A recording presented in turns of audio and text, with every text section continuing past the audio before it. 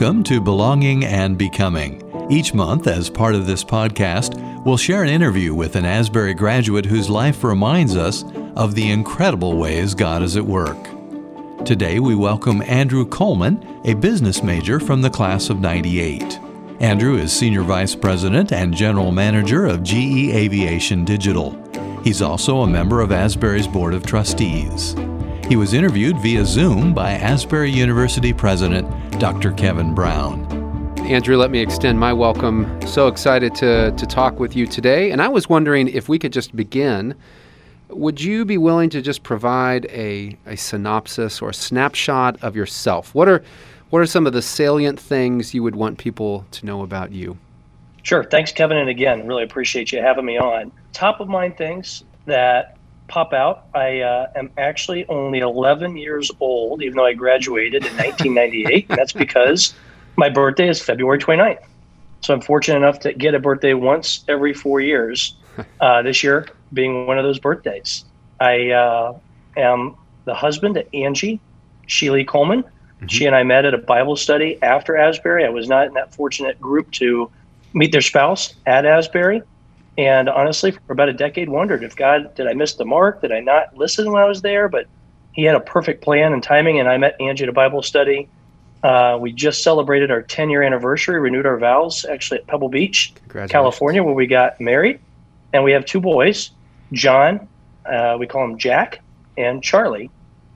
Jack is 7, and Charlie is 4. We live in Austin, Texas, which is just, if you know anything about Texas, there's Texas and there's Austin, and there's two very, very different things there.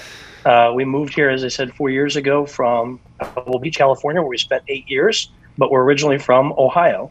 I'm from Dayton, Ohio, and my wife Angie is from Tyro, Ohio, just outside of Mansfield. Fantastic. Now, you transferred to Asbury your sophomore year, my understanding, looking for a less impersonal experience. Can you talk about that, and what did you get at Asbury that was different? I was the product of Christian schools from 2nd grade to 12th grade. I went to Dayton Christian for high school, loved it, but there was a piece, I think it was ego-driven, probably more than anything of me, that said, I think I'm pretty good at baseball. And this was before the internet and a lot of ways to find people digitally. I got a fair amount of letters in high school from different colleges and special teams. And so my dream was maybe my vocation and calling would be playing baseball.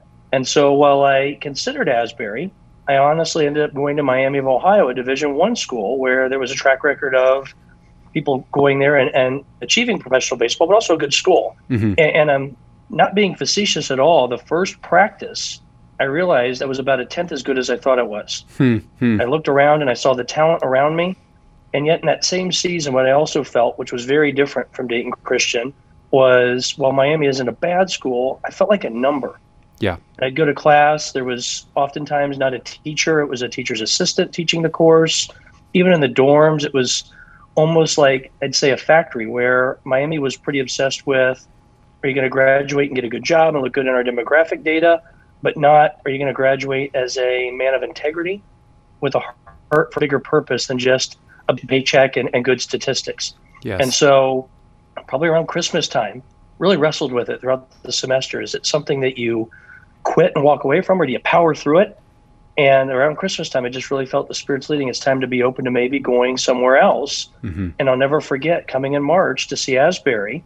And while I didn't pull on campus and see the Red Sea part, I almost felt like it did in many ways. Dr. Gray was there waiting to spend the better part of the day with me. And as I got to spend more time in the business department, as well as meeting with the baseball coach and seeing the baseball facilities, it all came together, and I just, without a shadow of a doubt, knew that's where I needed to be. And so I did make a very indirect route to Asbury, but wow, am I glad I made it there. Yeah.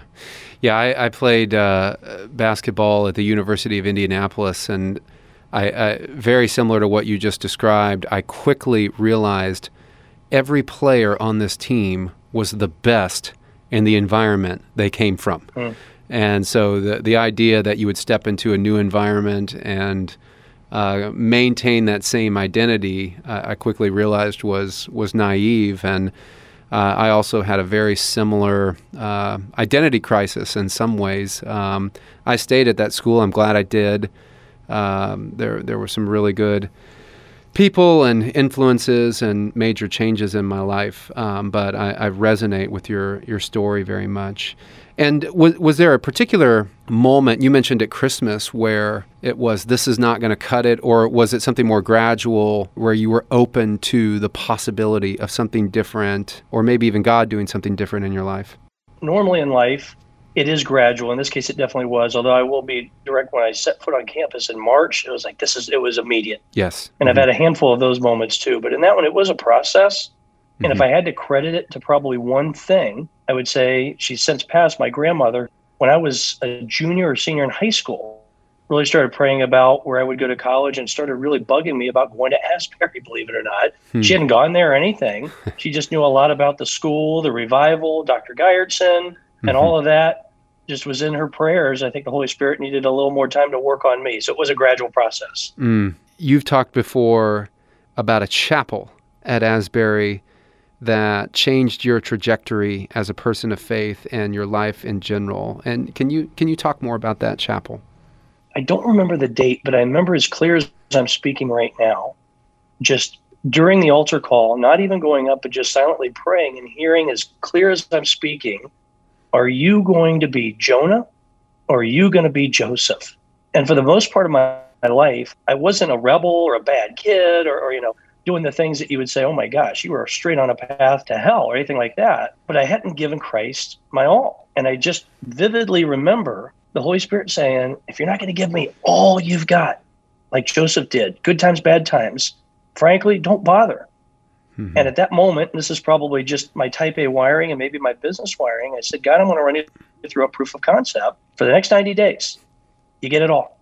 Not Sunday, not during chapel, not during this class. Everything I do, you are my purpose, you're my mission statement. And in that 90 days, oh my gosh, did the Holy Spirit become real in so many ways that I hadn't even thought of before. And I would tell you to this day, I'm still in that 90-day season. And not to imply that life's been perfect or easy, but that decision I look to as the most important decision I've ever made in my life. And there's just been no looking back. Yes. Yeah, we talk about the same thing, these gradual moments, but also the moments of challenge. We've just gone through an exercise this last summer that was really exciting to really articulate a chapel philosophy. And we've had a chapel philosophy, but something that it's on paper that we can map our chapels back to, that provide a framework for our guests and visitors. And one of the things we said, we want chapel to inspire our students, but we also want chapel to challenge our students. And similar to the story you're providing, that was born out of, I want to be inspired, but when I think of the services, whether in church or revivals, that have moved the needle in my life from a spiritual standpoint, I was challenged. It was that heart-thumping, your palms are sweaty kind of, is the Lord speaking to me right now? And it sounds like you had a similar experience. Yeah, at that moment, there's going to be no turning back. Either this day I'm going to move in one direction or the other, but this is not just a typical day. Yes. And those are rare, to your point, and the Holy Spirit, I really do believe, leads us up to them and prepares us for them. But at that moment, I just felt like it was, what decision are you going to make? And that decision is going to guide you for the rest of your life. Even though I did time box it to 90 days, I thought it was silly. By the time I just said, all right, I'll give you 90 days to see what will happen. And I like the proof of concept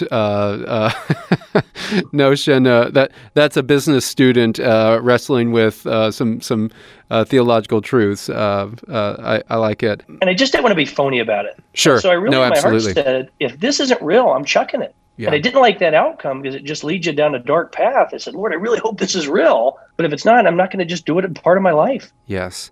Now, I had the benefit this last spring of hearing you speak at the Dayton School of Business banquet, albeit it was on Zoom, but it was still tremendous. In your talk, you talked about the importance of being a wingman, having a wingman, being a wingman. You've put it as the value of being number two. Would you be willing to highlight some of those points with our listeners? I'd love to. Thanks for asking. When I was 7, I was in Sunday school. And I'll never forget this moment. there was a kid in our class that people were frankly making fun of and just laughing at. And it really bothered me to the core. I was like, I don't know what's different about Walter, but I know I don't like how he's being treated. And to this day, Walter is my best friend. He lives in Belmont, right outside of Dayton. And we still talk on the phone every weekend. When I was living in Ohio, every Friday we would get together. Walter's got Down syndrome. And so that moment forward, I just feel like so much of why we're here on life, frankly, the main reason we're here on life is not about us. If we're willing to let go of that to either stand in front for someone or stand behind someone, and to your point with the aviation analogy, help them complete their mission. And so from that moment forward, and through a fair amount of research, honestly, talking to backup quarterbacks in the NFL, vice presidents of the United States, vice presidents in companies, nurses in the ER, substitute teachers, people that are asked to play a role supporting someone else, what you discover is a few things. The first is all of us, whether we want to admit it or not, have to be a wingman, a support to somebody else. Even if you're the chairman and CEO of General Electric, you're still supporting a board and supporting customers.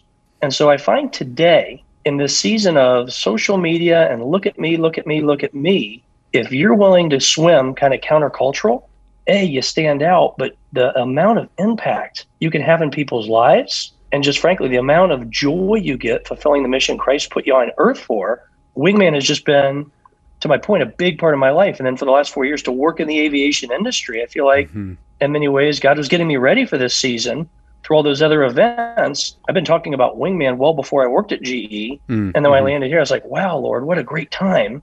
And to be able to take this to the next level. And if you talk to even our CEO here at GE, we're in a deep, deep transformation, and you'll hear a lot about Lean and Six Sigma, but you're starting to hear more and more, what's this Wingman thing you're talking about? Is it just a buzzword, or is there a system underneath? How does it work? Yes. And so to have that happen, as you can imagine, it's just like, thank you, Lord. Yes. This is where I'm supposed to be right now, and not for my glory, for your glory. Yes, yes. When I'm listening to you, what I hear you describing is love. When I talk to our students here about relationships, whether those are romantic or friendship, I love to offer this quote by theologian Josef Pieper. He says, to love someone is not to desire them. It is to desire something for them. And this is Aquinas' idea of love, to will the good of another. And that's what I'm hearing you say. Whereas I think a more maybe cultural notion of love is someone makes me feel good about myself, or it's kind of a form of self-love. But your description of Walter, just the value of being number two, the value of being supportive, the value of willing the good of another, this really is a classical notion of love, and it's contagious, to your point. Other people see it, and it makes a difference. I'll even jump in with kind of the type A side here. We built metrics around measuring, are you acting like a wingman? I'll give you a couple examples. Every member of our team has a quota. We've got to find 3 people each year that we work with that as a result of our effort, they see a promotion in their career. Wow. And underneath, I know promotion isn't the only metric that matters, but if you can have that kind of impact on someone else's career, the amount of stories we get about, I sent my daughter to college and didn't have to borrow a dime. Yes. I'm going to get to retire 10 years early because of these bonuses. I just paid off my house. And you were a part of that. These are just such powerful, frankly, beyond the income statement, reasons to come to work. The other one we have is we say 9 for 10. And so for every 10 times we interact with someone, 9 times we choose to serve, and 1 time we get to sell or advance our agenda. And we try to measure this pretty maniacally. Are we serving right now, meeting their needs? Or are we trying to drive forward our agenda and our needs? Realizing we are a business, there is time to do that. But if you honor that 9 for 10, it's amazing. Whenever you need something, people want to jump through hoops to help you because they've seen what you've done for them. I love that. Something we like to say around here, if it matters, measure it. You take it seriously. I was wondering, could you talk a little bit more about what specifically do you do at GE? I sit inside of the GE aviation business. GE today does 75% of the powered flight that occurs in the world. So 3 out of 4 airplanes you see take off will be powered by a GE engine. We also have about 50% of the world's power we're generating and providing, and about 50% of the MRI machines in the world or GE, there's a few highlights, there's others, but I sit inside the GE aviation business. For 100 years, we just celebrated our 100-year anniversary. We have really been masters at physics and things physical, things you could touch. My role is digital, the things, frankly, you can't see or touch. And yet, when we think about our next 100 years, we don't believe the majority of our innovation is going to come through a better fan blade or a smaller engine, although we're working on all those things. It's all the insight we can glean from the data coming from our assets. In our case, engines, but also airplanes. And so I'm responsible for the digital side of GE Aviation. That's fascinating. You mentioned the future. Let me frame the question this way. There's an economist, I subscribe to his blog, really thoughtful guy. He's in Britain, and he's talked about the difference between a rubber band and plastic. And he will say that, if you stretch a rubber band, it will snap right back into place. But if you stretch plastic, it is forever reconstituted. It will not return to its original position. And so what he was inviting in those metaphors was for individuals to think about their institutions and the institutions of the future. And in a post-COVID era, what are those elements of our institutions that are more rubber bandish in nature that we should return to or could return to? But what's plastic?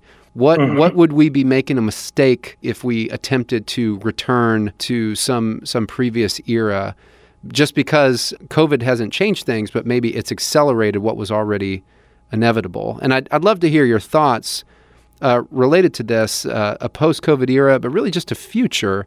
How do we think about assets that are digital? How do we think about change and technology? And what are the implications for education? Let me start with travel, and I'll work my way backwards. It's a great question, Kevin. A lot to unpack there. Yeah, sorry. No, it's great. With travel, I hold on to the firm belief, as does our team, humanity's greatest moments were not and will not be through a Zoom screen or a Teams meeting or a WebEx. Could you imagine Kitty Hawk taking place through Zoom? Or No. Could you imagine the Declaration of Independence being signed on DocuSign?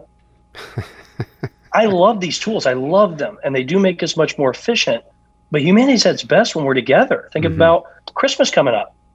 Imagine just, hey, here's your link to the email from Amazon of the thing you're going to get, but I don't get to spend time with you. Yes. And so we're pretty obsessed right now, taking actually some work we've done around blockchain. So most people think about blockchain as cryptocurrency and Bitcoin, but it's actually a real powerful framework for validating something. And so previous to COVID, we were using blockchain to measure our spare parts. Our spare parts are very, very valuable. And as you can imagine, a lot of people want to counterfeit them and inject fake ones into the system. Not only would that hurt the safety of our industry, but frankly, it's going to put an inferior part in our product, which is something we're really, really specific about not letting happen. Well, as COVID approached, we said, let's use that technology to start bringing some certainty to travel. Yes. And so if you think about the last big travel shock we faced was 9/11. And in response, we placed TSA at the airports. We introduced pre-check. So there was a screening. You could see, okay, you were validated beforehand. We fortified the cabin door. There's a lot of things you could see that made travel feel safer. With COVID, unfortunately, you can't see it. But nonetheless, with what we do digitally, we believe we can provide the same level of certainty. So a couple examples. At Albany Airport right now, there are QR codes throughout that airport where we are, through blockchain, validating when the bathroom was last cleaned, when Chick-fil-A was last wiped up, when this terminal was last cleaned, and who did it. And then frankly, if you think about Waze and the way you travel right now, looking at crowdsourcing, all right, there's a police officer here, there's an accident there, I'm going to let people know about this. We're going to provide the same experience for travel, so you can know, ooh, this is dirty, this hasn't been cleaned. This has been cleaned pretty recently. And even as well as you come to the airport, as we start traveling internationally, knowing you went to LabCorp and were tested for COVID just yesterday and you passed, you're fine, bringing that level of certainty that the people around you are not carrying this. And so this is a lot of work we're doing right now in real time. I'm real excited about it. In fact, next week, I'm going to do a story with Fox Business on Tuesday, I believe. And so following this, I'll make sure I get you the details. Yes, please. Beyond that, to your bigger question, 100 years of physics and physical, but the reason our business is here in Austin is a group of ladies and gentlemen And they let me call them this, nerds, out of the University of Texas about a decade ago that had deep passion for data and deep passion for aviation. And they said, we believe by taking data off of aircraft and looking at that data, we can provide airlines insights as to how to make travel in the airplane the safest form of transportation by far. Historically, when data was taken off of an airplane, I'm going to date myself a little bit, it looked a lot like a Polaroid picture. Mm-hmm. It was really blurry. You could kind of make stuff out, but really didn't tell you a whole lot. This group out of Austin decided we're going to make a high definition movie out of every flight. And so if you think about the first time you saw sports or a movie on TV in high def, you could see a dimple in a golf ball. You could see the grain in the wood on a basketball court. And you never wanted to go back to the old way. You're like, oh my gosh, this is such a powerful way to take this in. Well, the same thing with aviation. We can now see how each and every flight is flown to high fidelity, and not for the purpose of being punitive and saying we're going to fire pilots or anything like that, but to train, much like your Fitbit tells you, did you get your 10,000 steps? We're able to show pilots, how did you approach today into Lexington? How did you take off at a CVG? How are you doing on your taxiing? All these sorts of things. The power then, once you have that data and that level of fidelity, you can take it and reuse it. And we do exactly that. A couple key areas. The first, airlines, outside of people and airplanes, their number one expense is gas. They spend a lot of money on fuel. And to tie that, they also, as a result, produce a lot of CO2 emissions. And so what we're able to do is look at much more efficient ways to fly, from the way you take off and land to even something as simple as after you've landed, you turn one engine off to taxi because you really don't need two engines on to taxi. The combination of this, we do lower the CO2 footprint of an airline, which makes us really proud. We're contributing to sustainability and not some of the things the airline industry gets knocked for, but we also lower their price of fuel. From there, we can also see how the airplane's operated. And so as a very simple example, if we see that aircraft has had 4 harsh landings in the last week, it's a clue. We ought to probably go look at the landing gear and the tires. Yeah. And so that's one of many things we now do. On the back end, GE also benefits from this because our business model, much like a lot of industrial businesses, isn't necessarily making money on the engine itself. It's making money on the long-term service agreement to guarantee to our customers, when you turn that engine on, it's going to work, and it's going to work great. Yes. And so on the back end, we'll do a concept called Power by the Hour, where we tell a customer, you pay us this much per flight hour, and we will take 100% of the risk. By having this data, we can now get way ahead of particular parts that might wear out. If, as an example, we see an airplane flying over the desert a lot. Sand is really, really hard on an engine versus an airplane flying over an ocean a lot, which is very easy on an engine. That's fascinating. You've talked about the technology, blockchain, the data, its strategic usage.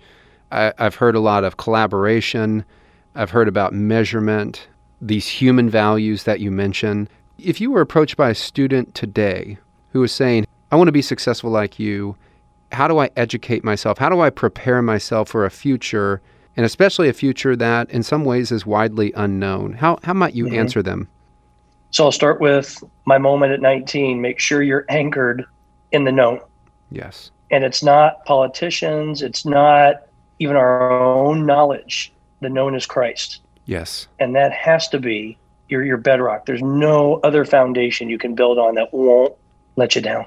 Yes. And so that would be the first and foremost thing I would share. Beyond that, I think taking advantage of your time at Asbury to not only learn and not only stretch yourself, but to gain clarity of thought. When I meet and talk with Asbury students, I see a clarity of thought that I honestly just don't see from a typical state university, where you're trying to find yourself. And not that you're not doing that at Asbury, or you're just having a good time and going along the motions because it's what you're supposed to do. Yeah. The students at Asbury, I'm so impressed because there's a passion for much more than a paycheck. There's clarity of thought, and Christ is the bedrock. Yeah. So those would be things I'd throw out as the formula. I know you had an amazing mentoring experience at Asbury, and moreover, mentoring is something that occurs at GE. We are actually launching a mentoring program we've been doing this for a while at Asbury, but to formalize it and bake it into our architecture in a more deliberate way, which I'm very excited about. But could you take a moment to talk about the importance of mentoring? I'm so thankful you've done this, because you're absolutely right. And as you know, when you do these well, this truly is a two-way street. It's not a 100%, 0% relationship. And so I think of a few. I mean, Dr. Gray absolutely comes to mind. Mm-hmm. Every Mother's Day, I actually send her a Mother's Day card still, because she just has such an impact on my life. I tell my mom all the time, I love you with all my heart, but God gave me a second mother when I went to Asbury, and wow. And again, it wasn't, Andrew, we want to know what your W-2 level is, because that's the measure of success. Right. It's, Andrew, we want to know that you are sold out for Christ, and the mission field you are called to is the business world, not the other mission fields we'd more traditionally think about. Along the way, I'll give another example. When I moved to California, some people I knew from Ohio were coming to visit, and they said, hey, we want to play golf at this really, really nice golf course. I said, guys, that's just a really hard golf course to get on. I don't think that's going to be possible. No, it's already taken care of. We've called, his name's Bill Anderson. Mr. Anderson was the CEO of NCR, where I started out of Asbury, National Cash Register, from 1972 to 1984. He was a prisoner of war for 4 years. And for me, then I read his book 4 times. I didn't know he was still alive. And so I said, as neat as the golf is, guys, I'm excited about that. Could I get his phone number? And so I actually wrote him a letter first and then called him. And to this day, he's 101 years old. We meet every month, and he gives me such unbelievable wisdom. Every time I call, he's like, Andrew, you don't know what this does to me. And it's just, I'll use the same analogy. I said, other than my dad, Mr. Henderson, I don't know that there's a man on earth I respect more than you. Yes. And that relationship's now been going on for over a decade. So big believer in the power of mentoring. And I love the initiative you've taken.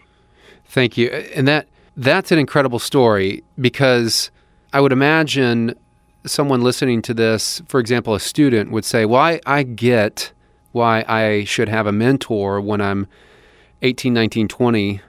But here's this person. They're a successful vice president. They're in cutting edge technology. They're in their 40s. They have a family. Why would they have a mentor? And so could you talk a bit about that? And what does lifelong learning look like for you? Why is that so important for you? To answer your question, I remember Dr. Ray once saying, if you don't read, you don't get to lead. And it does start with just a frame of mind. There's so much I don't know. And frankly, one of the things that's been more liberating for me, and a lot of people don't have this problem, is by not being the smartest person in the room, knowing you've got to tap into a lot of wisdom if you're ever going to be able to perform at the level you're expected, on top of knowing you got to go to every meeting. And every meeting I go to, I start with, Lord, will you show up with me in this meeting? So if I go by myself, I am hosed. But if you go with me, nothing's going to stand in our way. And I've seen that over and over and over and over. But to your point, just going in with an attitude of, I'm the dumbest person here. I'm going to learn how to ask really, really good questions and not have every single answer. It's amazing not only how liberating it is, but honestly how powerful it is. Yes. And so that's always been, and if I think about the next chapter of my life, something the Holy Spirit's put on my heart a lot is doing a lot more research and even building a class on how to ask great questions. Yes. I think we're taught how to interview, how to know our skill, but how many of us are taught and get excellent at drawing others out, which is back to even wingman. A wingman wants to know about others and draw them out, not the opposite.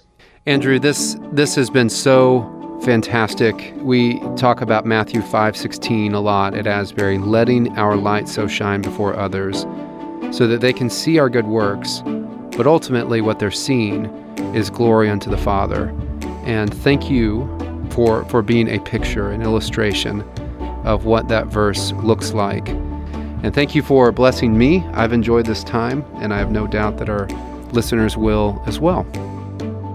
That's today's interview. Also, don't forget that we'd like to hear about unique Christmas traditions you celebrate, including ones that make the holidays more spiritually meaningful, or stories of how God met you in a significant way in a Christmas season at Asbury. Send a note to our email, and I'll try to contact you to set up a short phone interview. Our email address is belong@asbury.edu.